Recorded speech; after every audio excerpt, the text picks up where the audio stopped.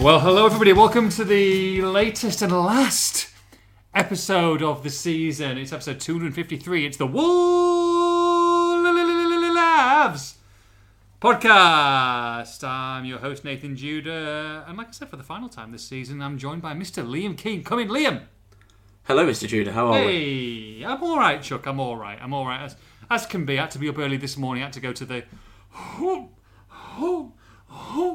Poundland Stadium, it's Walsall Football Club, to do some positional reviews. God, you think Wolves have got it bag? Crikey, dearie me, there's some bad players on that stuff. Anyway, I digress. I'm all right, mate. I'm all right. It was a long weekend, wasn't it, for us? It was a long weekend, full of disappointment, I guess. With the ladies who did a great job on Saturday against a very drilled Southampton side, and occasion was fab, and look, they just came up a little bit short, didn't they? Which was a shame, but still very proud and really enjoyed watching them this season when we got the chance, and then obviously on to Anfield, mate. And I must admit, and Mr. Spears called me on the way in when I was driving into Anfield. We were kind of discussing the game, and we both kind of alluded to the same point of like, not really, apart from the kickoff, like there's not really anything to get excited about in this for the game today. Just kind of want it to be over because nothing's going on. But actually, apart from the result, the end result, it was a very enjoyable game of football. And I think with the connotations which were going on at Man City and Liverpool, and the atmosphere in the stadium, and that Wolves actually played as well as they've done, in the last 2 months, it was. I didn't come away from that stadium feeling a sense of frustration, regret, and anger that maybe I have done in previous games. What would you say? Yeah, I think that's pretty fair. It was, as an occasion, as you say there, the atmosphere inside Anfield was unbelievable. You were way up in the gods. What was it like? What was it like all the way up there? Do you know what? And the pictures looked very. I really enjoyed it, actually. I was in the commentary area with Liverpool, especially going for the league, which was the same as 2 or 3 years ago. I think it's very difficult to get 2 press passes for us or anyone in Liverpool. So we're very fortunate we actually ended up getting a couple and calling in a few favours. So Aquino was at in the bottom or top of the bottom tier, I guess, where the written press are with a decent view, and I've got the bird's eye view from the commentary box, which was a good 6 levels up into the gods. But actually from an overall analysis kind of, again, it was actually nice to watch. And bizarrely, I wasn't at the very top. If you look behind me, there was another stand that goes up even further, which is crazy. But I enjoyed it. I mean, I did worry for you slightly, Keno, when you did turn up and you were a little bit worse for wear. You weren't good. I got a couple of messy, sloppy messages on the early hours or late hours of the Saturday night, early Sunday morning. So I feared the worst, and you did okay. You did okay. I actually forgot. I messaged you. I'm just looking at it now. It wasn't actually that. It wasn't even that late. It was like. Wait, I'm getting it up now. Bear with me. It was. So there we go. Saturday night. Yeah, it was 20 to 10. It wasn't even that late. I wasn't even that bad. I was just having a bit of banter, and I was like, I could tell straight away you weren't interested because all I got banter. It was just a bit. You sound like Richard Keys. It was just banter. It was just banter, and all I got back was emoji replies. So I knew straight away that I should probably cease communications. Yeah, look, it was I after the Stockport. The Wolves Wing game rather at Stockport. I went to Liverpool, stayed with a mate of mine from uni, and me and him went out for a couple of beverages. It was a good night. Honestly though, I wasn't bad when I turned up at Anfield. I was fine. I was showered, I was fresh faced, I was ready to go. I didn't quite change. I know, yeah. I didn't quite eat as much as I normally do. No desserts for you, Keno. Yeah, well, by saying that, they did actually have a couple. Oh, did you? Okay. They had a couple at half time. They didn't bring any out before game, but at half time they had a couple. See, I wouldn't know because I wasn't going down to the press room at half time because I was that much in the gods. It would have taken me It would easily have taken me the whole 15 minutes to actually get down to the press room, let alone get back up again. Yeah, you didn't miss out much. There was a few nice sandwiches and a couple sweet. I mean, I needed something sweet, to be honest, because the sort of gammon roast was not the kind of ideal food I after. quite liked it actually. No, it was nice, but I wouldn't be what I'd chosen after a night of a couple of beverages, if you catch my drift. So I needed something sweet and something. I mean, I don't normally go for full fat Coke, for example, but I had one of those when I was there because I just needed something to sort of perk me up a little bit. Yeah, a little bit of sugar kick. Yeah, exactly. I was fine though. I was good, and I was more than given the sugar kick I needed when watching the football because it was a good game of football. It was a good game of football. I thought they played well in parts. Great start to the game. The classic well-worked training ground, long ball forward from the goalkeeper straight to Jimenez. Look, it was funny. Wasn't it? They looked brilliant in the first 15-20 minutes. I thought Neto looked superb after worrying. He looked like the Neto. He looked like he'd found a yard. Of course, then going off after 20 odd minutes, but going ahead and then really should have been 2, if not 3. Dendoncker, what a chance. Gets that on target. I mean, how many times have we said that this season? Gets on target, that's a goal. And then when City had conceded against Villa and the whole crowd erupts, despite Wolves being 1-0 up, Hwang has a great chance one-on-one. Running, could have placed it anywhere, and look, it's a shot that's kind of tamely saved. I guess it went out for a corner in the end, but 2 amazing opportunities to really make your mark there, and you did fear the worst when they missed those 2 opportunities because you knew that Liverpool were going to come back into the game and come back in strongly. Yeah, I mean, you look at that Liverpool outfit, they're an incredibly strong team. I mean, look at the signings they've made. We know about Jota, of course, but Diaz, I think, is a top draw player, and particularly for the fee they got him at. And it's all the way through that squad. They can have your likes of Salah and Van Dijk on the bench, and they've still got an incredibly strong team. Although Konate made a couple of errors that Wolves capitalised on with the goal, of course, and a couple others. But you have to take those chances. Now, the good signs are that the chances are there. Look, Wolves, I totally echo your point that Pedro Neto, I thought, looked excellent in his 22 minutes on the field. And luckily, he said after the game on social media that he's okay and he'll be back for next season. Hwang, I thought, aside from that miss, he got into some good positions, but really the decision making was off. You look at the second half as well. I mean, Raul, there was a 2-on-1 with Hwang and he overplayed the pass. There was a 3-on-1 with Hwang and Dendoncker, and he should have gone to the left probably and gone to Hwang, but he went right to Dendoncker and again also overplayed it. There were so many opportunities. You have to take those opportunities. But as I was about to say, the fact that those chances are there, they're creating them against a very, very good Liverpool side is a good sign. Albeit they also gave up a fair few chances, and a couple of the goals they gave away could have been avoidable. Look, the worst happened though, didn't it? Because I mean, they were playing for £4.5 million between 8th, and we thought that Leicester would beat Southampton. They did. Brighton came from a goal down to beat West Ham 3-1, and Wolves finished 10th in the end. 38 play, 38 points, 51 goal difference level with Brighton, but Brighton finishing 9th. Liverpool didn't win the title, so the Jota bonus, I guess, for winning the Premier League, it has to wait as well. So from a monetary and a financial point of view, it was the worst possible scenario for Wolves, not just the result, but everything around it. It's bizarre, isn't it? And we've talked about this before, Liam, but finishing 10th at the start of the season, I think 80% of fans would have said thank you very much. Bearing in mind the fact that if Bruno can, with the recruitment, he can work this side into manoeuvre it into 10th with a summer ahead of him where he can build and get better in the squad to be able to challenge. But it's almost like Wolves have gone in the wrong direction. Well, they have gone in the wrong direction. They've gone south of 2 places. But you feel more pessimistic going into this season and going into next season than maybe optimistic where if you finish 10th and you can kick on, if you know what I mean, which was kind of the ideal, I guess, scenario going into the following year. There's so many question marks surrounding the squad, surrounding Bruno, surrounding the recruitment, surrounding the quality, that there's more questions than answers at this moment in time, I feel.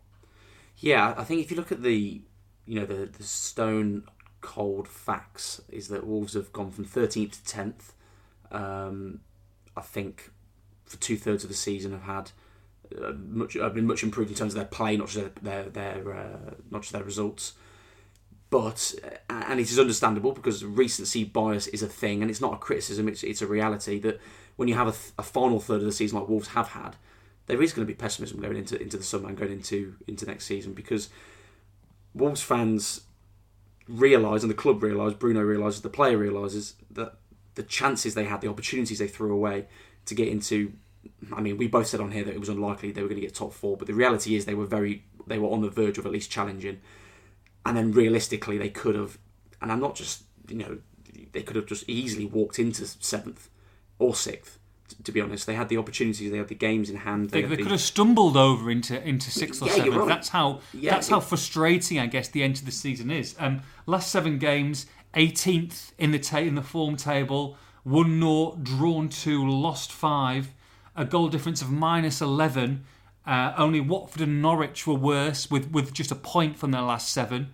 And then there was a bit of a big gap, a big enough gap to West Ham, who had 5 points. So, you talk about opportunities that are there, and Manchester United, who had 7 points in those last 7 games. So it's not as if these teams broke away. They were bad, and Wolves were worse. Yeah, both United and West Ham were stumbling, and to be honest, it was more telling for West Ham really, because United have not been good at all this season.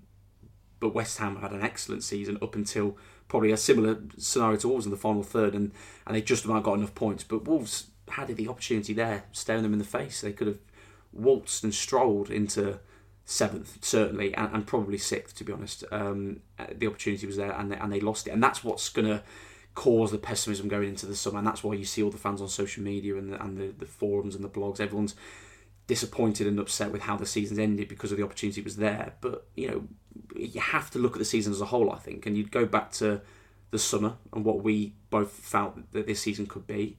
And it's arguably an overachievement for what we predicted. I think a lot of fans, you said 80%, that's probably a pretty fair figure, would say I'd have slapped your hand off for 10th beginning of the season. So you have to, I don't think it's really one way or the other. It's the middle ground here is important. The grey area is important because you have to have a bit of both. You have to take the full season into account on those first 2 very good thirds, as well as understanding the Wolves have thrown away a really good opportunity. So improvements have been made, but by no means is it a disaster.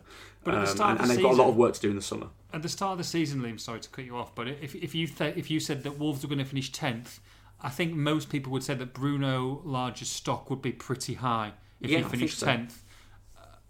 Do you agree that Wolves have finished 10th, so is Bruno Lage's stock high? Now it's a tough question, isn't it? And this is where, and this pretty much backs up my point. So thank you, like Morecambe and Wise over here. Welcome. It's Ernie. Well, the answer has to be somewhere in the middle, because if you're going to be too overly optimistic or too pessimistic, I don't think you find the answer. The answer is somewhere in the middle. That Wolves have thrown away a really good opportunity, at the same time have improved. Now, it almost seems like an oxymoron, but it's a fact. Does Bruno's, is his stock high? It's higher than it was when he joined Wolves. Probably not as high.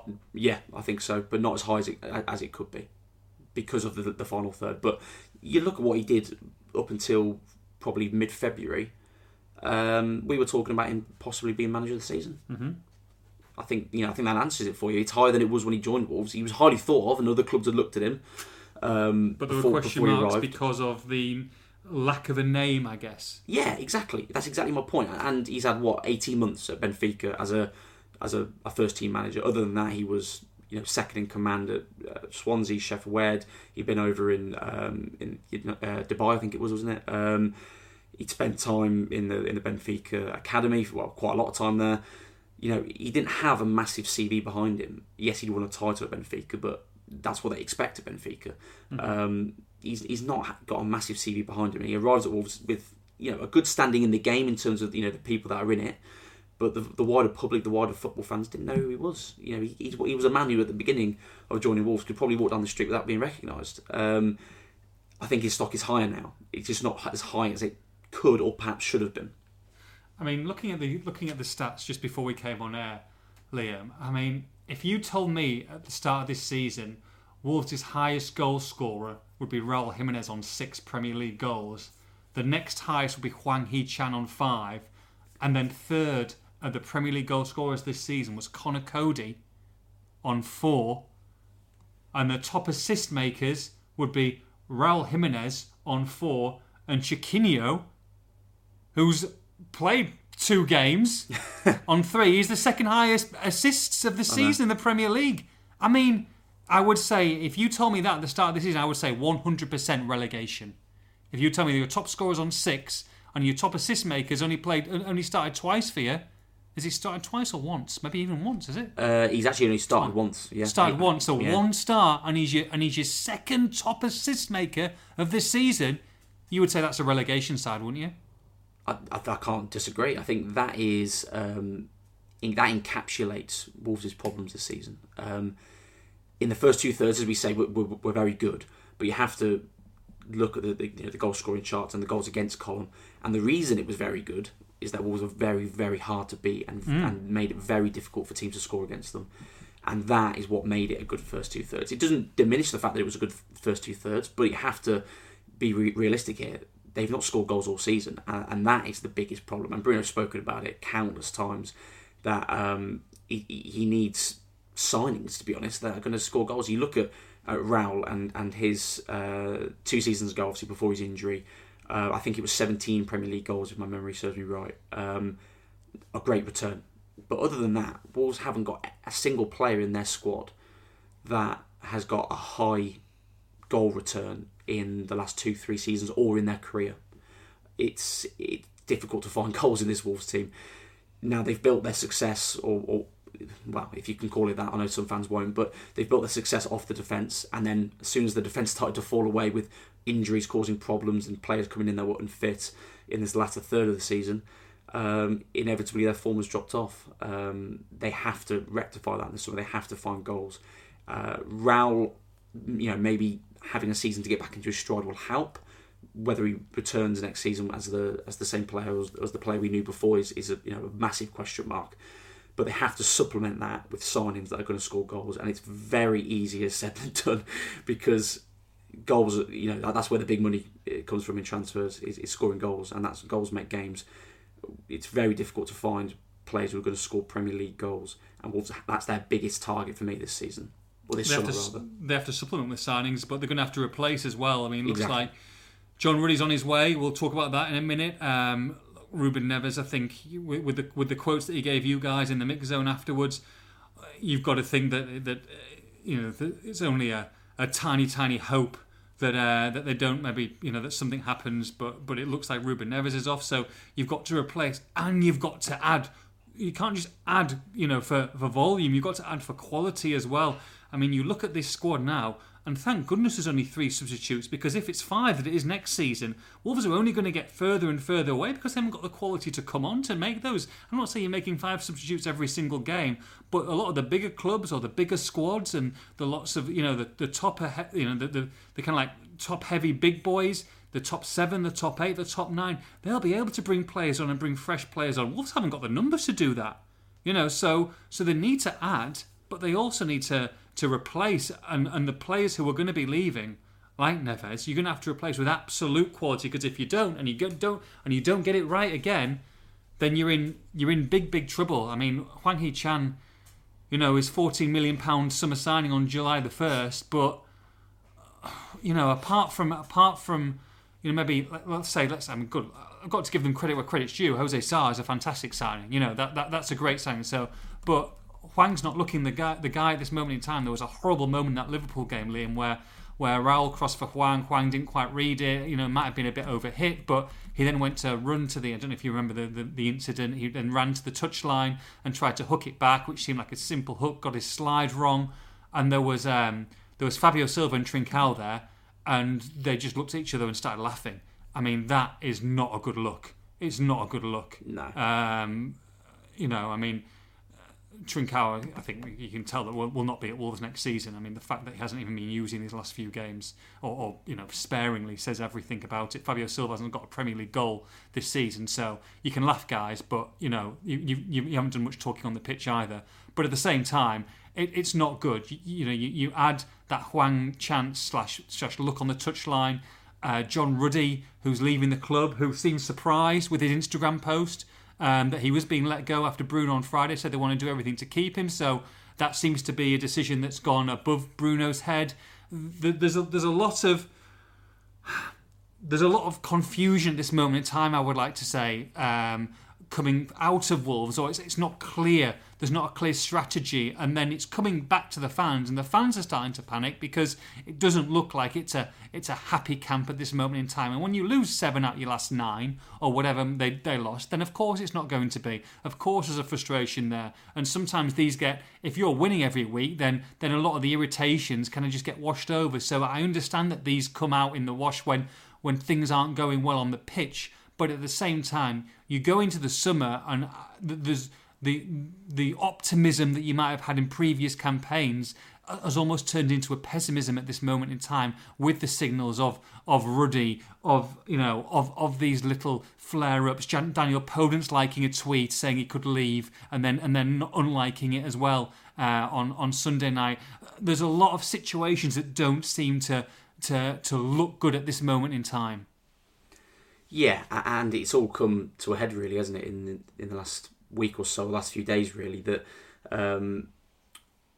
Wolves are left almost scratching their heads at, where they're going to go, because it is going to be a lot of changes. There are going to be a lot of changes. Just to make a very small point, Hwang's fee is 12, not 14. Okay, 12. I know quite a few people online get that figure wrong, partly because there was a confusion with euros and pounds at the time of it being announced. But so I think I cleared that up before, but just to clear it up again. The Ruddy one's a really interesting one. I'm glad you mentioned it, because I remember speaking to him. I think it was maybe about a month and a half ago, maybe 2 months. And he basically hinted to say, look, I think I can still play football. I'm 35. I still want to play. I've got something to offer. Basically hinted that he's leaving. It then came round to the Norwich game, where, of course, he played the last home game this season. And he said, it's in the club's hands, and sort of hinted that he would like to stay if he got the opportunity. Mm-hmm. And then Bruno was asked about it, and Bruno said, I want to keep him. He's important to this team. He's an important figure in the dressing room, which we all know. Of course, he doesn't play a hell of a lot, but he's an experienced player, big experienced character in the dressing room, and he wants to keep him. And then, of course, now that he's leaving, it doesn't look good. The miscommunication really from Bruno's side, unless of course he meant otherwise. It doesn't. It's not a good look. Simple as that. And you're right when you say that Ruddy seemed surprised and disappointed from his Instagram post. So that decision obviously has been made, and clearly he would have been open to staying. I think there's been some suggestion that Bruno is unhappy and that the decisions are being made above him. I think we have to revisit really how the decisions are made at Wolves, which we spoke about before after my Scott Sellers interview. And it's a committee style. Matt Hobbs, the chief scout, Scott, Bruno, they all have a say. Obviously, Matt more with signings incoming rather than outgoings, but of course, it's a committee that they all work together.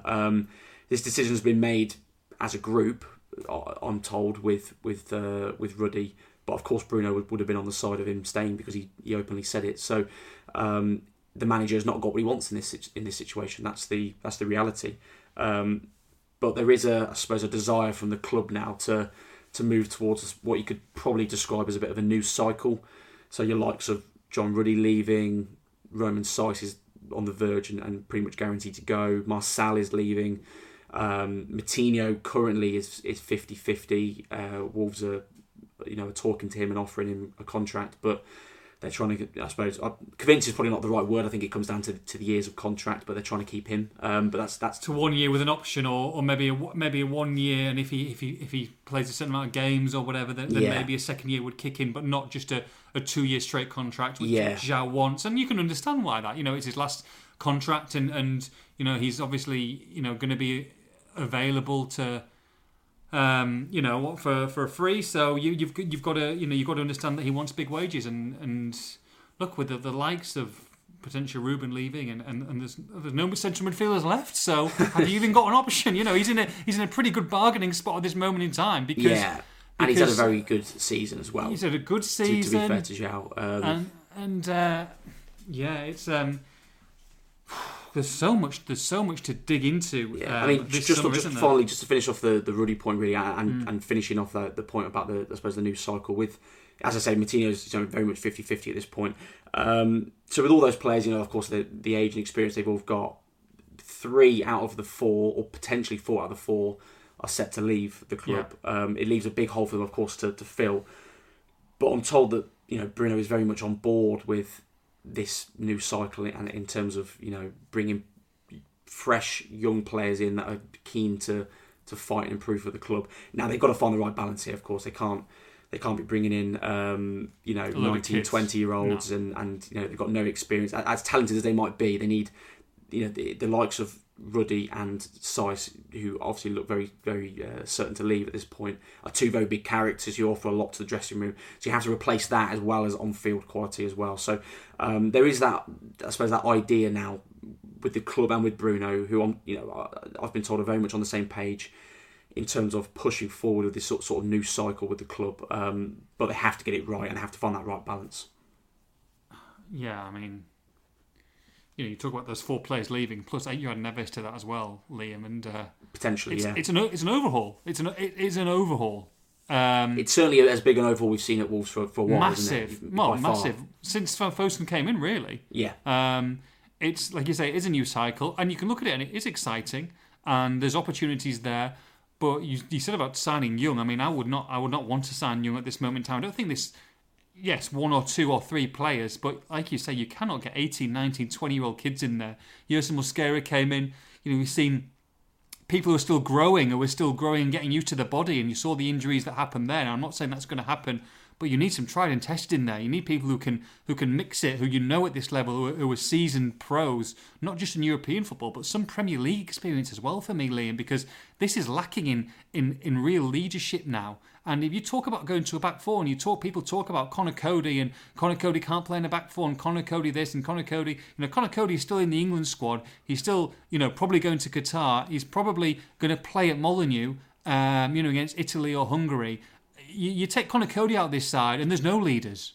There's 0 leaders. In fact, there's a lot of petulant kids. To be honest, there's a lot of frustrated little kids or adults who should know better, who are showing bad signs on the pitch and bad signs off the pitch. And you can't have that. And John Ruddy said it very well in his Instagram. He says the reason why Wolves got success is because of the culture they started. Because of the culture, the winning culture, the mentality, but also and how the characters who were in that dressing room. Now, if you take characters out of that dressing room, professional characters, or out of that team, You've seen the start of some of the stuff just in the Liverpool game that I've just mentioned. You've got to be very careful of you've got to get the ability in there, of course you do, but you've got to get the right characters in. You've got to get the right mentality in. Yeah, exactly. As I say, with Seiss and Ruddy, they're 2 big leaders that are likely to leave. I say likely because, of course, Seiss is up in the air, but it looks very likely. And you're right. I think if Neves does go, Cody's probably the only natural leader left in that squad, and they've got a big gap to fill because you can go through the rest of the squad and the ages, and of course, as you say, there's a lot of young kids there, but some of the even slightly older players, your likes of maybe Kilman or Totti Gomez is a year or 2 older than some of the other ones. He's only just come back in, or come rather, in the first instance into the squad since January. Max Kilman is a player who's had a very good season up until his injury, but is a personality who's quite quiet and fairly shy. So they are going to need some of these big characters replaced. It has to happen. It's not just... And Bruno talks about this, to his credit, he does talk about this a lot. He talks about the right player, the right man, and with the right personality at the right price. Now, there's a lot of rights you've got to get right there, isn't there? There's a trifecta of rights. But and that's going to cost you money, Liam. Yeah, if you're going to complete the trifecta. If you want to get the 1, 2, 3, tick, tick, tick, it's going to cost you money. So where does that leave Wolves? Sell to buy. So yeah, okay. You're gonna have to buy 3 or 4, 5 players here. Chiquinho again. You've done the story today that he might go on loan next season. You've got Adama Traore going back who's going to get sold. So there's so many moving parts here, and I think that's what's worrying a lot of fans at this moment in time. Yeah, it's a massive job. It really is. You can't huge. You can't dress it up any other way because as you say, and you need to do it now. You need to do it in this next month. You don't want to be as transfers go on. You understand that it's going to happen, but you want to have 3, 4, 5, 6 players in before you start pre-season. You don't want to be waiting until deadline day, 2 days before deadline day, 3 or 4 games into a season to get these players before they become acclimatised and used to things. Yeah, they have to be quicker, certainly, than they were last summer. I know they didn't bring in many, did they, last summer? But Hwang was obviously quite late, and they have to be quicker because it's not just acclimatised to the league, but it's in terms of what Bruno wants them to do and what he wants to create the squad and the vision he's got for pre-season. Because he can go into, for example, last summer, he can go into that Crew game, the first pre-season game, and you've got, albeit he did very well, you've got a player like Taylor Perry who ended up going on loan to League One, starting and playing very well because a lot of players were coming back from Euros, etc., etc. They hadn't made many signings. Now, of course, there's always going to be some games that are like that, but you want to get the bulk of that squad there, playing, training every day together, feeding off each other, becoming friends, because there'll be a lot of new faces, of course, as well. So it's a real big job, not only to mix footballing styles, but to mix, ethics, personalities, the kind of characters these people are. And in terms of what Wolves can do as well, I mean, I'm probably going to be repeating something I've said a million times and I think people have heard a million times, but just to sort of clear up where Wolves are and where Fosun are in terms of the, how they do business. I mean, we all know that they spent a good amount of money to get Wolves into the Premier League and make Wolves sustainable and a solid Premier League team. And now it's about being self-sufficient. I mean, Fosun are a investment company at the end of the day. They want to build a brand and a group under the Fosun Sports umbrella that is going to be strong, durable, and a profitable as well as successful business.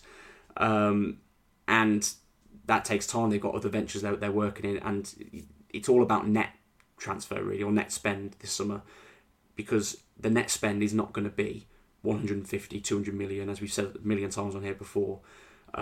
If Ruben Neves goes, for example, for 60, 70 off the top of my head, then they'll have more to spend there.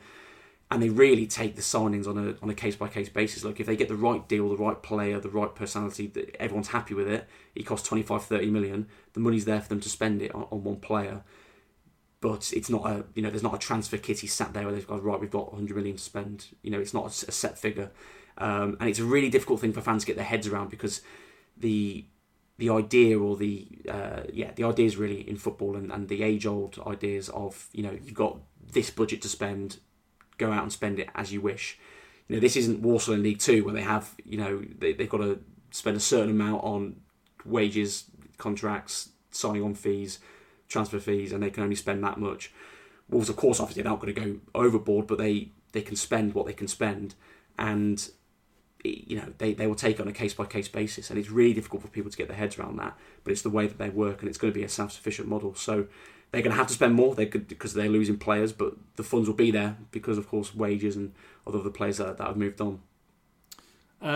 So I talked and touched on getting the players in for pre-season. That pre-season has been reported is not going to happen in the United States. Have we got any more updates on where that may be? We looked at the potential of looking at European destinations. So what's the latest on that? Because look, there's quite a few fans who were disappointed because they were looking to go to America, and I'm sure there'll be quite a few who'll be following Wolves in Europe as and when they announce the kind of fixtures and the plan that they've got. But obviously, people want to get on their holidays, they want to book flights, etc. And so what's the latest regarding Bruno's plans? Well, first of all, we're gutted, aren't we? What a shame, eh? I had so many places to show you, Liam. Wherever I had a lot of fingers in pies across. Sounds terrible. Yeah, be careful there, will you? Across America. So I was looking forward to taking you guys and some of the Wolves staff, etc., to maybe a few different sporting games, get some tickets, etc. But hey ho, maybe next year. But look, it's going to be we've had some great European trips. I really hope we're not going back to Switzerland, because I don't think I'm allowed to drive a car there anymore. I think I'm not allowed into the country, so don't tell me that's happening. But apart from that, is there any? It's not too far off. What's the latest? Yes, well, first of all, we are very gutted that we're not going to the US, but we'll make the best of it, and hopefully they'll go back at some point. But either way, still hopefully will be a great trip. And yes, as we know now, with the Ohio Cup falling through, Wolves were then plugging ahead with it, trying to find friendlies, managed to get 2 set up, and were able Who needs to... the Ohio Cup when you've won the Uran Cup? That's what I say. Exactly. Yeah. But in the end, they've had to pull the plug on it, unfortunately. But they're now looking at Europe, as you say, and I'm hearing that as of today, the most likely destinations are going to be either Germany or Austria. Germany or Austria? Yes. So a return to Austria for you, potentially. Yes. Because, of course, you went there. Was it 2018, was it? Oh God, I can't remember half of the trip, to be honest. It was me and Spears turning up at a Grotti. Grotti's harsh, a poor training facility that I think was done very slapdash in front of a very angry man who apparently, well, he was named as Nuno Espirito Santo at a later date. Looking at me and Spears, going, what the hell are these two doing? I'm trying to organise a brand new side here. Who are these two idiots, and why are they allowed on my training pitch? So I know things got a little bit better after that, but interesting times. So yes, Germany, Austria. Germany, Austria. I mean, I suspect this will get sorted rather swiftly. They're going to be working around the clock to get this done because exactly. They've got no choice. We're going to be talking probably early to mid-July. The season starts a week earlier than usual on the 6th of August. Last summer, of course, it started the 14th of August, and the first pre-season game was around the 17th of July, I think it was, 16th possibly. So we're looking at probably 10th, 11th, 12th of July probably for at least a friendly over here. But if before going over. Depends on how they put the schedule together, but they're going to have to work very quickly on it, and hopefully, I suspect within a week or two we'll probably have the majority of the information because they need to get it set in stone for their own reasons, but also as you rightly say, for fans to get flights, hotels, and all that booked, because you imagine there'll be a healthy number wanting to go over there who will hopefully buy me and you plenty of beverages. Yes, very much. I'm joking, by the way. I'm joking. Are you? Half joking, because I don't want to come across like a right scrounging so-and-so. But at the same time, if you're going to be nice and come over to me and have a chat, then I'll take whatever's coming. What you're trying to say is, I'll give any kind of fan 5 minutes of my time in exchange for a large craft beer, is what you're saying. I tell you what, mate, I give a lot more than 5 minutes of my time. You're the kind of guy who's cap down, hood up. Don't look at me. You're not worthy of my time, kind of guy. I'm there chatting away. I'm buying samosas for the samosa Saturday. I'm just a friendly, approachable bloke. I think I've said this before when I was on a European trip with Edwards. We were sat in the airport and at the gate, and obviously we were sharing with quite a lot of Wolves fans because we were getting from one destination to another or going to a game. And I got a tweet when I got on the plane just saying, Jude is a miserable twat, not as fun as he makes out to be on the podcast. And I'm like, bloody hell, I'm just so... they're right, I don't as well. want me to stand on a chair and start doing a comedy act, you know what I mean, for Netflix. I'm like, I'm just sat there waiting for a play like everybody else. Oh my God. Anyway, but... I'm just trying to Google Hertz Austria to see how many parking tickets I got there, or speeding tickets. I think I only got a couple. We definitely got a flat tyre at one point, and we also lost... Oh yeah, I think from people who will remember back in the day, we definitely can't use a manual gearbox, because I did roll down a hill at one point where I had to be banned from driving the car because I need to drive an automatic. I can't remember how to use. I can use a stick fine, a gear. Can you call it a stick shift? Is that what you call it here? Or is that American term? A stick. I wouldn't use it, but I've heard it. A gearbox. So I can use a gearbox on the right-hand side of the road, or the left-hand side, but the proper side of the road. But as soon as it was going and it was on the other side, I had a nightmare. So automatic all the way. Well, you also lost light, I think, there. In the apartment, had some kind of a power cut, which wasn't great, showing a corridor with Spears, and he was coming out in his wife beater and tighty whities on at 2 a.m, mate. It wasn't a good situation, but yes, I think I've only had a couple of speeding tickets in Austria, so we should be okay. Few, because I don't want to be driving. No. It's I've never been to Austria, and I've only been to Germany once. I went to Berlin in 2019. So look, I wouldn't complain all the way, but I'm very happy to be going, hopefully somewhere new. To go watch a bit of football. It should be good. Although I was actually planning Vienna at like a little interrailing trip in November, so I might end up getting a little sort of You love a Vienna pre-trip. sausage. I could not confirm nor deny. Right, I tell you what. Let's. How long are we on into this podcast? Let's look. 40 minutes. Okay. There's a lot of questions that need to be asked. I mean, we've got over 70 questions here. So, do you want to tackle a few now? Do you want to race through a few now, and then we'll come up and we'll talk a little bit about the squad. Then we'll finish with some questions. How's that? Let's do it. Yeah. Okay. Because there's so many. It's got my hull coming into me. So many.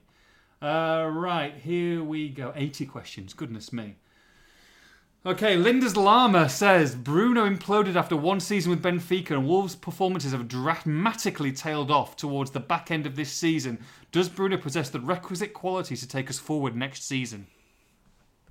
I think he's certainly shown enough that he deserves the opportunity for next season, definitely.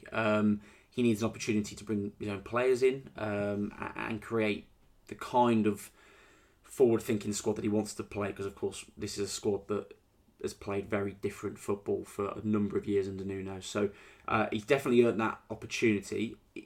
Are you asking me, is he going to be a long-term Wolves manager? It's going to be here 5, 6, 7 years? That's a really difficult one to answer, and I'm not so sure. So, but next season, I think so. I think there's enough there to warrant giving him the tools to do the job and giving him the opportunity.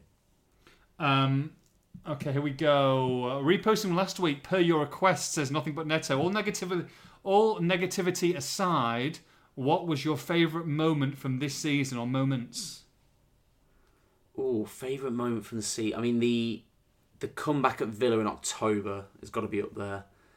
To be honest, the comeback at Chelsea recently felt like a big moment, albeit it didn't turn out to be for the grand scale of the season. But that was just a great moment. And in fact, on that one, I'm quite sort of. I'm not sure if I mentioned this on the podcast or not, but I'm quite sort of objective. I don't go, I mean, you can't really in a press box, but I don't go overly mad with goals or anything like that. There might be a little sort of yes or something like that, and then I'm typing. But with that one, you'd gone by that point to go get the fans outside. The Conor Cody heads it in, and I'm like virtually off my seat, Love it. Giving it a bit, and I've got Spears sat next to me, and some old guy who's on broadcast somewhere sat next to me, and they're just looking at me like, "What on earth are you doing?" I gave it a bit. It was good. I enjoyed that one a lot, albeit it didn't turn out to be massively important for the season. Those two spring to mind, but I think also I have to say, and I'm giving quite a few moments here, but I have to say probably Spurs away win and United away win as well, just for what they meant at the time, as well as the performances, and then just the scenes when that Moutinho goal went in at Old Trafford was brilliant. Yeah, I would say United was up there for me, definitely, because I felt like it was a pivotal point. I think going there and the way that they were playing. Okay, well, can they do it against in inverted commas a really good side? Ronaldo going into that ground and playing magnificently, really, and thoroughly deserving that win. You thought that something was potentially special brewing there. Look, it hasn't worked out that way, but that was a really good night, and I think everybody thoroughly enjoyed that game. And just speaking to the fans afterwards, coming out, it was great moment. Maybe not quite a favourite moment, but just a bizarre moment of the season. Brentford away, drone stop play. I mean, just insane, just like a surreal situation to be in. Like half an hour, 40 minutes, I think, in the end. And the players went off, and there's a drone, and then it finally got shot down, and there's a massive helicopter chopper, Big Daddy one in the sky. Sky, just there for the rest of the game, just making sure that there were no other interferences. It was in a new stadium that looks like something from Sabutio. It was just a weird, funny, quirky game that I don't think anyone thought of during the day. Yeah, there was other things as well. There was a big clash of heads, wasn't there? 2 subs for Brentford, I think. There was loads of stoppages and and they won, didn't they? And they won. And they won. Yes, they did. I think end of the first half. I think it was 19 minutes of added time, if my memory serves me right. It's got to be up there. It was very odd. Yeah, bizarre game. So it's kind of a favourite moment because it just sticks in the memory. I think some games that stick in the memory. I think sometimes it's a good shout. It's great. So yeah, bit of a weird one, but here we go. John Wilkes says, if Wolves were to play a 4 at the back, would you move Cody back into midfield, especially with Neves leaving? I assume we only play 5 at the back to fit him into the team. I've got to be careful at how strong I go here, but what on earth is people's obsessions with putting Sice and Cody back in midfield. It's crazy, mate. Isn't it? It's bonkers. I don't mean to. Sorry, did he say it was John? Is that the name? Big John, he says. Yeah, Big John. I don't mean to disrespect you, Big John. John Ruddy. I don't. Look, I'm not taking the piss out of you personally, but I don't understand people's obsession with it. Cody was playing right back. I know he was signed in midfield, but he was playing right back before Nuno turned him into a centre half. He hasn't played there for 4 or 5 years. I think he was originally a centre half in his Liverpool youth days anyway before he became a midfielder. I just don't get it. The answer is no. Look, if I'm wrong and next season he turns into a world beaten CDM, I will happily hold my hands up. But you just can't see it. He's turned into he's become such a good Premier League player and an England international because of the position, the very niche position that he plays now. And I don't see that changing, whether he plays next season or not. Musings from Molyneux. While all the talk of our poor attacking performance lies mostly at the feet of our forwards, should we be asking more questions of our wing-backs?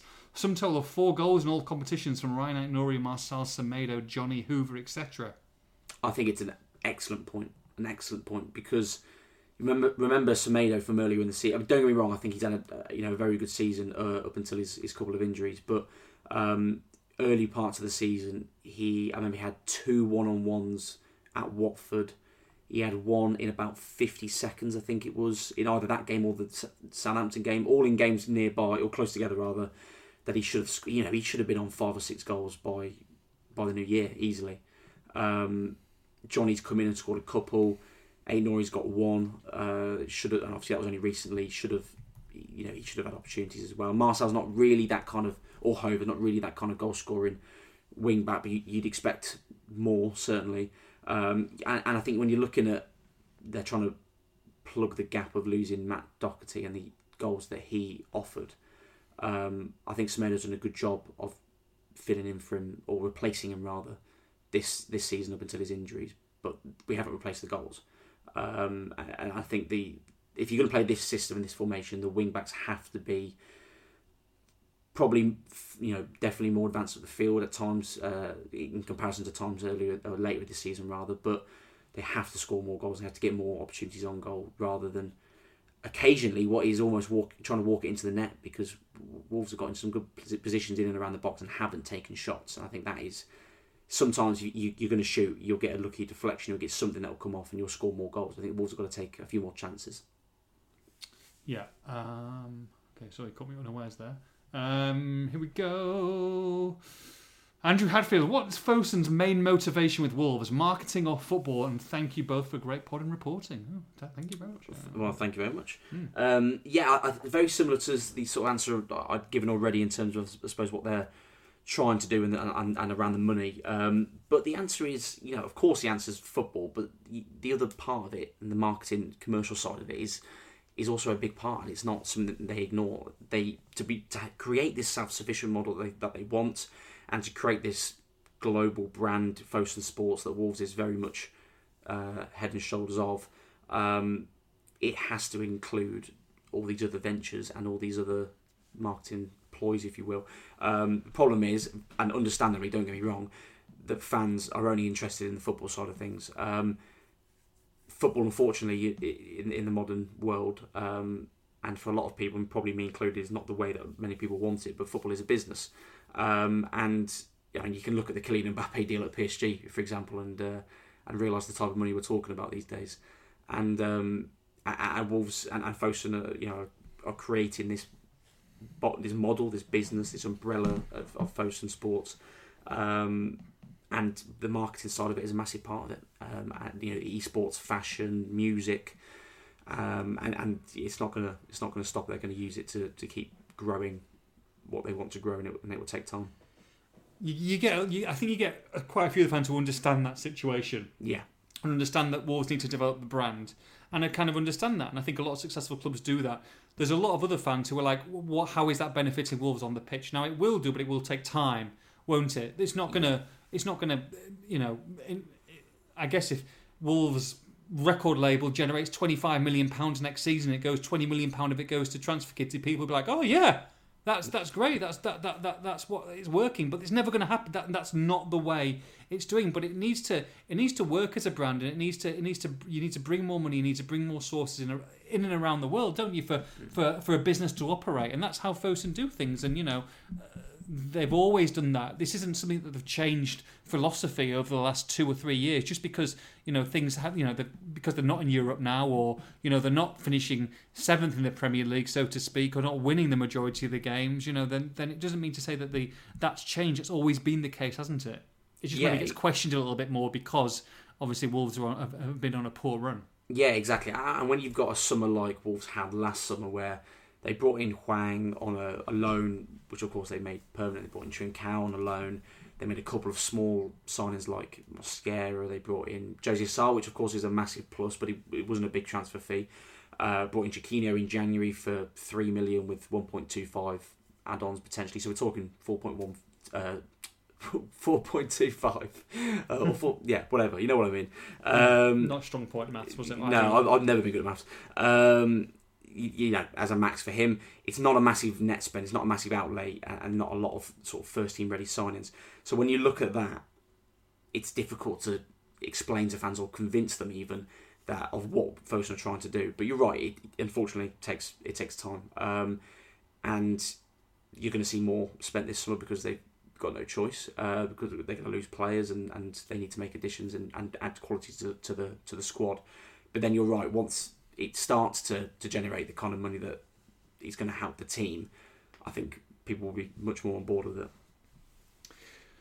OJ Bailey, which players are likely to go out on loan next season, bearing in mind the new rules coming in? I guess that means 5 substitutes, he's saying. And what are the plans for expansion at Molineux? Will we see any in the next decade? Love the boys, keep up the good work. Love the pod, he says. Oh, not love the boys, love the pod boys.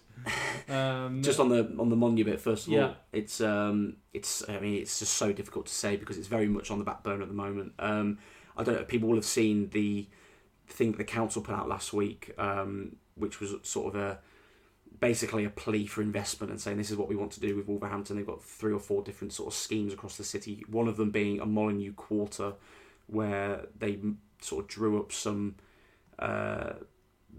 artist impressions of the Stancullis car park vanishing, and they've got a sort of a marquee thing up. But none of it showed Molineux being redeveloped in these artist impressions. It was just Molineux being spoken about as the sort of head of this Molineux quarter, the sort of the leading figure in redevelopment.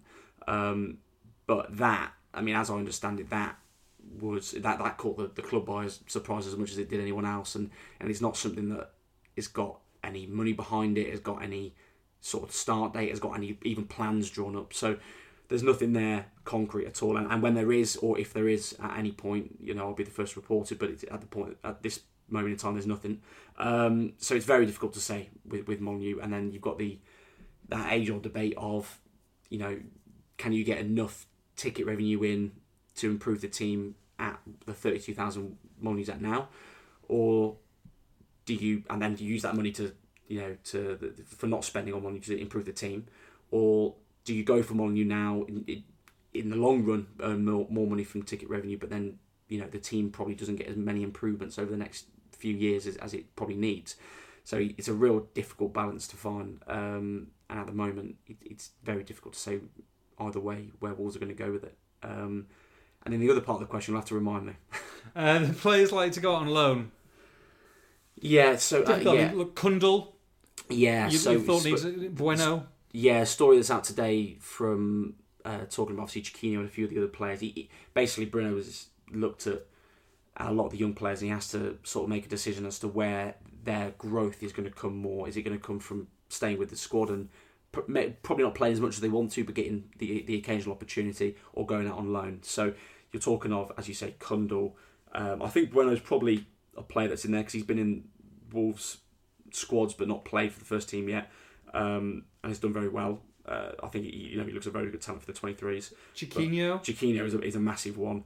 So it really could he stay though? Is it undecided? Oh, certainly. Yeah, no, he certainly could. It's really the 2 different pathways. It's a Morgan Gibbs White pathway where you go and you play and your stock, your value, everything increases, and hopefully you come back and play the following season, which is what Wolves, of course, are hoping will happen with Morgan. Or you take the Max Kilman route, where you stay with the club, you earn your stripes, eventually you get the opportunity. When you do get the opportunity, you take it, and you turn into what has become, I think, a very fine Premier League player in Max Kilman. So I'll give you one. I'll give you one to go on loan potentially. Go on.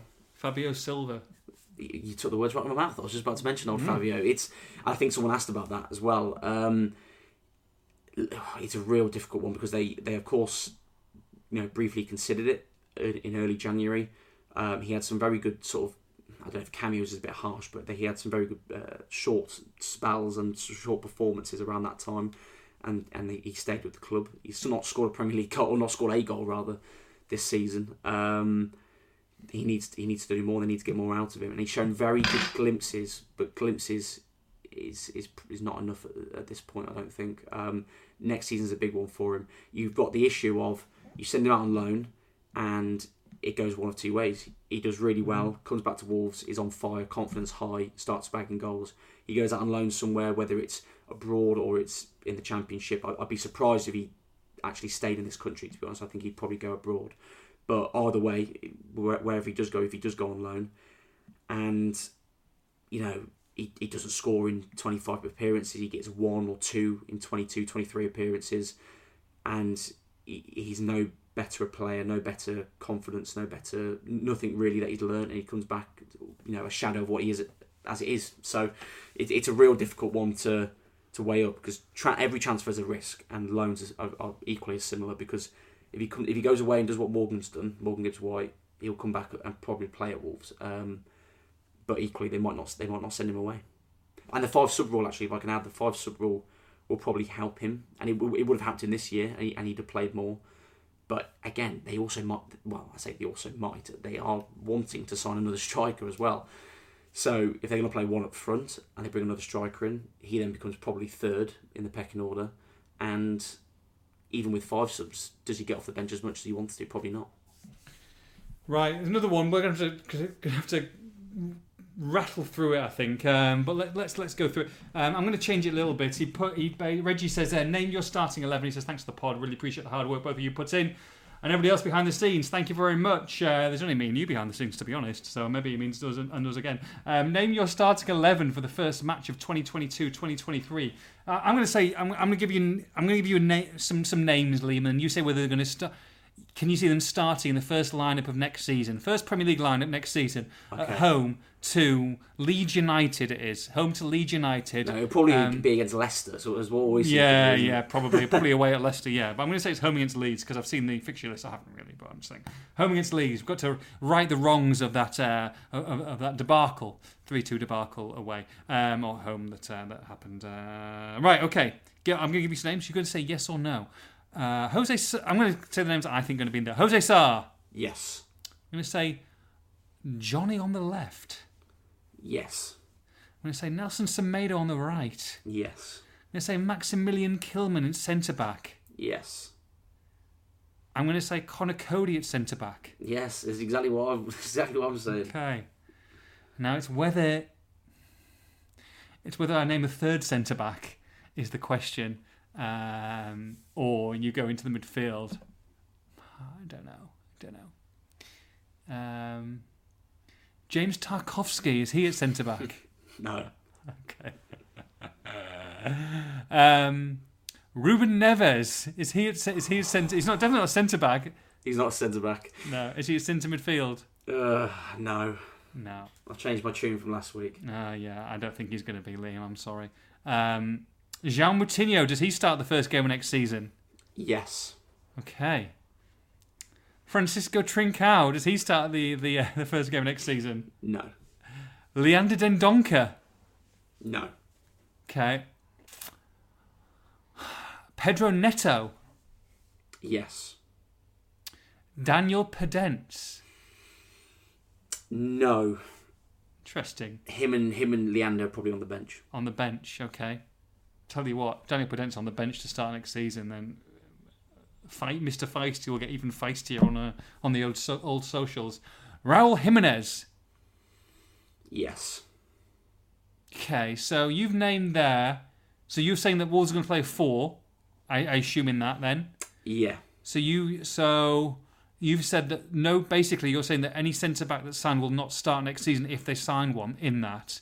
And you've got room there for 4, 5, 6, 7, 8, 3 new players to start next season. Yeah, there was a couple I was very close with saying no with Cody, but it's a tough one. That makes more sense to me that you would have maybe 3 new signings starting next season. I think that's a decent. I'm not saying 3 new signings period. Yeah. I think starting 3 new signings. On day 1, game week 1. I think is realistic. Yeah, totally agree. I think that's healthy because Sorry, Hwang Hee-chan. Bench. Okay. No, I'm afraid. Sorry. By the way, I'm digressing slightly. I wouldn't mind to see Roman Stace not in the starting lineup, but I wouldn't mind seeing him sign a new contract. Now, I wouldn't break the bank for him, but if he's happy-ish to sign a contract and he understands the situation of for me, you've got 5 substitutes in the game next season. I would have Roman Stace on my bench every single day of the week. I think he's very useful. Playing in some of the cup games, if he needs to slot in with an injury or whatever, then he can do. I wouldn't have him anywhere near not anywhere near, that's harsh. I wouldn't have him in my starting lineup, but I would not have an issue. I'd be quite happy to have Roman Stace in my squad going into next season. I totally agree. I think I think he'd be a good option. I really do. But I of course experienced head as well. But yeah, it's looking very unlikely. I think a lot of European clubs are looking at him, and of course Wolves have offered him a deal, but it doesn't look likely. I would have Totti Gomez on the bench as well, by the way. I think he's done enough for him to stay here, definitely 100%. And a very quick note on him, I thought he was excellent against Liverpool. Very good. Yeah, so one of the best players on the pitch in a Wolves shirt, certainly. If for some reason he's not playing, which he might not be, let's be honest, but I think he's the type of guy who's quite happy to be playing 23s football, and of course the 23s gone into the Premier League, the top Premier League now, so that level of quality has taken a step up. So the likes of maybe Fabio Silva, Totti Gomez, these players, if they do need a game or two, will go into a better level, albeit nothing like Premier League level, of course, but it's an easier transition for them, a slightly easier inverted commas transition for them if they do need to get some midweek games. And if it comes to January and Totti Gomez isn't playing, then I think you can put him out on loan. But you can go into a championship side very, very quickly, a top level championship side, and play now rather than grasshoppers. No disrespect to grasshoppers, but you want him playing championship football so you can have that week in, week out playing, and I think he's earned that now. So a great option to have, and a huge bonus I think for Wolves. I'm sure they didn't see Totti Gomez being where he was and what he did at the end of this season or halfway through this season to come in and do the job that he's done. So fair play to him, and that's an interesting one to keep an eye on, I think, for next season. Yeah, it's I've really liked him every time I've seen him play. To be honest, I think the only game probably Brentford the way that one we were talking about, he was probably a little bit shaky, but otherwise very impressed. And I would keep him as you say with an option to send him out on loan, depending on how they're looking probably partway through the season. Yeah. Last few questions then, and we're looking to bolster our backroom staff. Don't think we replaced Dalrymple and Thelwell. Sellers seems out of his depth. With the under-23's promotion, it will be nice to see investment in our development squad. Relay that question to me one more time. Are we looking to bolster our backroom staff? Don't think we replaced Dalrymple and Thelwell. Sellers seems to be out of his depth.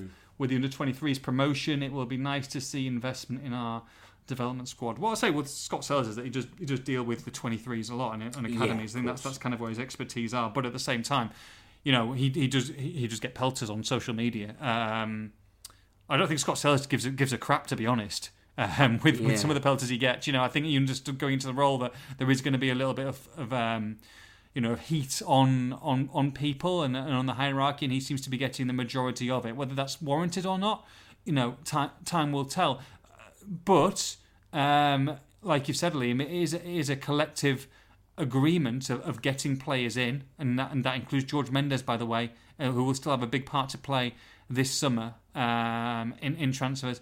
Thelwell, Large is a group of players making these of management making these decisions. Can you see them bolstering it? I mean, Ask Wolves is out as well, isn't it? That should be out pretty soon as well, which maybe will give some answers to some questions. Yeah, the Ask Wolves, I believe it's going to be next week. But of course, it was filmed, I think, end of April, off the top of my head. So, obviously, bear that in mind. But I mean, they've got a pretty set structure, with the sort of the team of general managers, which Scott as a technical director sort of slots into, and then of course Jeff as the executive chairman. So I'd be very surprised if there's any changes there. I think, as you say, I don't think Scott pays much attention to social media noise, and I think probably understands that it's going to happen. Unfortunately, I don't understand some. I mean, you can question decisions and you can have your say as a fan. I think there's some things that get a little bit personal, and this isn't just with Scott. I think this is across the board, and probably some things towards us occasionally, or towards anyone reading on social media, that if someone doesn't agree with something, all of a sudden it becomes a very personal insult, which I just do find very odd. This isn't really a football point. This is more of just a social media culture point, that it's just a very bizarre way of putting your thoughts across. So I don't really understand why Scott gets some of the things he does, but a lot of people in his position do. Unfortunately, it's just the way of the world. Stu Jazz, with David Attenborough still presenting nature programmes at the age of 96, and since you are already deep into your 40s, wow, deep into your 40s, deep into the 40s, deep at 41. How long do you think you will be covering Wolves for? Goodness me. Well, I'm supposed to cover all the clubs, and I do cover all the clubs equally. Come on. I don't. Look, as long as Kiehl's, Stu, still are selling moisturiser toner for day, the cloud cream for night, the eye mask, the face mask, the anti-wrinkle aids that I use, then I'll keep on going, baby. I'll keep on going. I'll keep on irritating. I've seen off Nash. I've seen off Spears. I've seen off Swarbrick. I've seen off Edwards. I'll see off Keane, and bring them all on. Bring them all on. No chance. On the mat, I'll see you off. Fight to the death. Yeah, absolutely. Oh dear. Right. I mean, there's quite a few of the similar questions, and I think hopefully we've covered a lot. If I haven't, then give me a DM or Keno a DM or a question tweet, in the next few days, and we'll try and answer it individually, because it's just there's so many questions. I think there's 85 questions, I think, this week. So time for another show, I think, of a mailbag. But no, this is the last one. Okay, so there's a couple more, and then we'll have to go. Scotty says, have we lost our connection with Uncle George since Nuno left? It seems Nuno and Mendes' relationship was pivotal into getting the gems like Jota, Neves, Moutinho. Is Uncle George still helping She and company? Well, I just look at the deals that came in the summer. Jose Sarr, Francisco Trincao. I believe I'm saying helping. I believe not with Jose. Jose's great, obviously. Yeah, Jose's top drawer. I believe a lot of people want to sign Trincao still. They're still adamant they want to sign him. By the way, sorry, digressing slightly, but not really. Traore, where do you see him? Sold? It's a real trouble. I mean, it's as it stands, I've got no real update there. I mean, it's a very much a wait and see. There's so many different scenarios that can come out here, because the Barcelona president has been, again, speaking in the Spanish press. I tell you what, he loves a quote, that man, doesn't he? Loves a quote. Absolutely loves a quote. He's been in the Spanish press again today saying, not really saying anything new, but just, again, talking about Traore for not really any reason. I mean, obviously, he's been asked a question. I can understand he's answered it, but there's nothing new here. He's just said, the option price is very high, and we have to consider financial fair play. I mean, I think we've known for a while that they were very unlikely to be paying that 29 million for him anyway. And then he also caveated that by adding, and we've also got I believe he described it as a situation. We've also got the Wolves and Trincao situation as well. So, I think if we can speculate, they were probably hedging their bets on Wolves taking Trincao. There's still a decision there to be made from Wolves. For my money, I wouldn't. I think he's clearly a very talented player who has got a lot of things going for him, but he has not made it work this season. His age is on his side, and look, Wolves may keep him and he may turn out to be a great player. but I just haven't been convinced. So for me, I wouldn't do that deal. But it's not off the table as it stands, and it's really a wait and see scenario here with Trincao and Traore, because we just don't know where it's going to go. Yeah, definitely. I'm just trying to scroll through. Let's have a look. I want to hopefully finish on a positive. Okay, here I finish on a positive. No, I'm not going. This can't be the last question. Wayne says, "Do you think Wolves will be in a relegation battle next season?" No. Okay. Stay positive. I think they have to get the business right, but I think they've got enough talented players to be okay. Quite a few people saying, did Fosun actually want European football with the signing players and the money and the situation there? I think they wanted European football. Of course they did, surely. Yeah, I mean, in some ways I can understand where this thinking comes in with some people, but it's almost sort of conspiracy theory stuff, isn't it? Look, you have to think about it logically. Even if they didn't want European football, how are they going to get that across to, one, the manager in Bruno, who is desperate to do as best as he can and improve his own career, not just for Wolves. And then also, if they did get it across to him that they don't want European football, how are they going to then relay that to the players? Are they going to sit down with each of the 25 players individually and say, look, you've got to play as bad as you can now for the next 3 weeks? It's just not realistic. It's not possible. So, no, they wanted European football and they missed the opportunity. Adrian, final one. Always used to be one player to leave that wasn't expected, apart from Neves. Who could it be this summer? Who's someone who would not be expected to leave? Who do you think could leave Wolves at this moment in time? Yeah, it's a good question. I've seen someone else reply with an answer to this, which I'm actually going to answer myself and say Conor Coady. Do I think he will go? The answer is no. But if you're having to ask me for someone who I don't think will go, who could go, I could see a situation where Wolves let him go. Because I believe Newcastle have been linked to him very heavily. I think if the money was right and Wolves were looking to make the changes that they're potentially looking to make in terms of formation, there's no guarantee with that, but if they are looking to make those changes and the money was right, I could see it happening. I don't think it will, but I could see it being a possibility. Yeah, I would agree with that, Liam. Again, like you say, money talks, and Bruno's already said money talks. So, yeah. And my second option to that very quickly would be someone like a Dendoncker or Willy Bolly as well, someone who may search for a fresh start. I think Bolly. I would agree with Bolly. What I was going to go down the lines of is if you get 45 to 50 million pounds or 40 million pound offer on Max Kilman, then that will test the resolve of Wolves.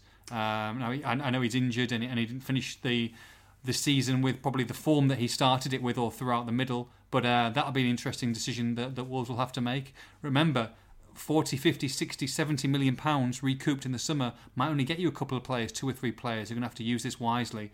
And the other one is Daniel Podence. I think he'll be here, but like I say, if he is unhappy, if he's not happy with the situation, with the regime, then I think Bruno's already said that he wants players who want to be here, want to be playing, and he's not afraid of hanging them out to dry with some of his press conferences as well. So you don't want that. You want people who are pulling in the same direction, and I think if he isn't, then I think he will have I'm talking about saleable assets here, but I think all these players are more likely to stay than not. But you've asked us for someone who you think would be unlikely, a bit of a shock. So we're giving you some shock players.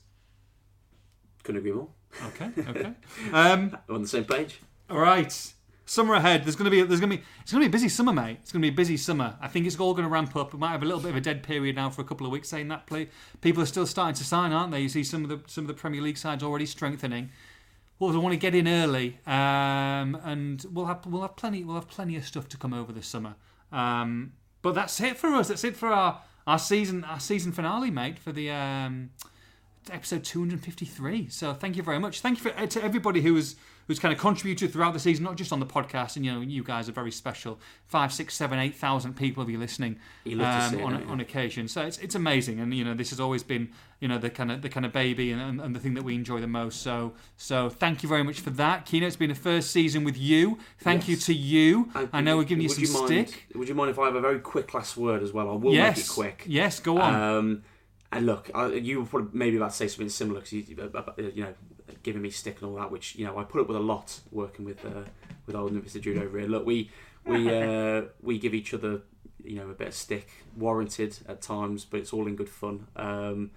And I just actually wanted to publicly thank you, Mr. Judah, because what you have look, you in all seriousness, you've been a great help to me in the summer when I first came in. It's a big job, it's a big task at hand, and I hope I've done it justice. And I think a lot of the fans have been very, very kind to me. I've had very little, actually. We joke about a couple of things that people say, but I've had very little backlash, which hopefully is a good sign. So yeah, just to you and to the fans really, because everyone's been brilliant with me. And I tweeted about it the other night after the Liverpool game, that it's been a pleasure and a privilege, and it really has. It's been a dream come true really for me to have this job. So I'm getting choked up. No, I'm not really. No, it's I try and stay as objective as I can, and don't sort of get too emotional either high or low. But sometimes it's nice to be a little bit real, and just say it's been an absolute dream. So I'm really looking forward to a big summer and moving on and cracking on with hopefully what will be an even better second season.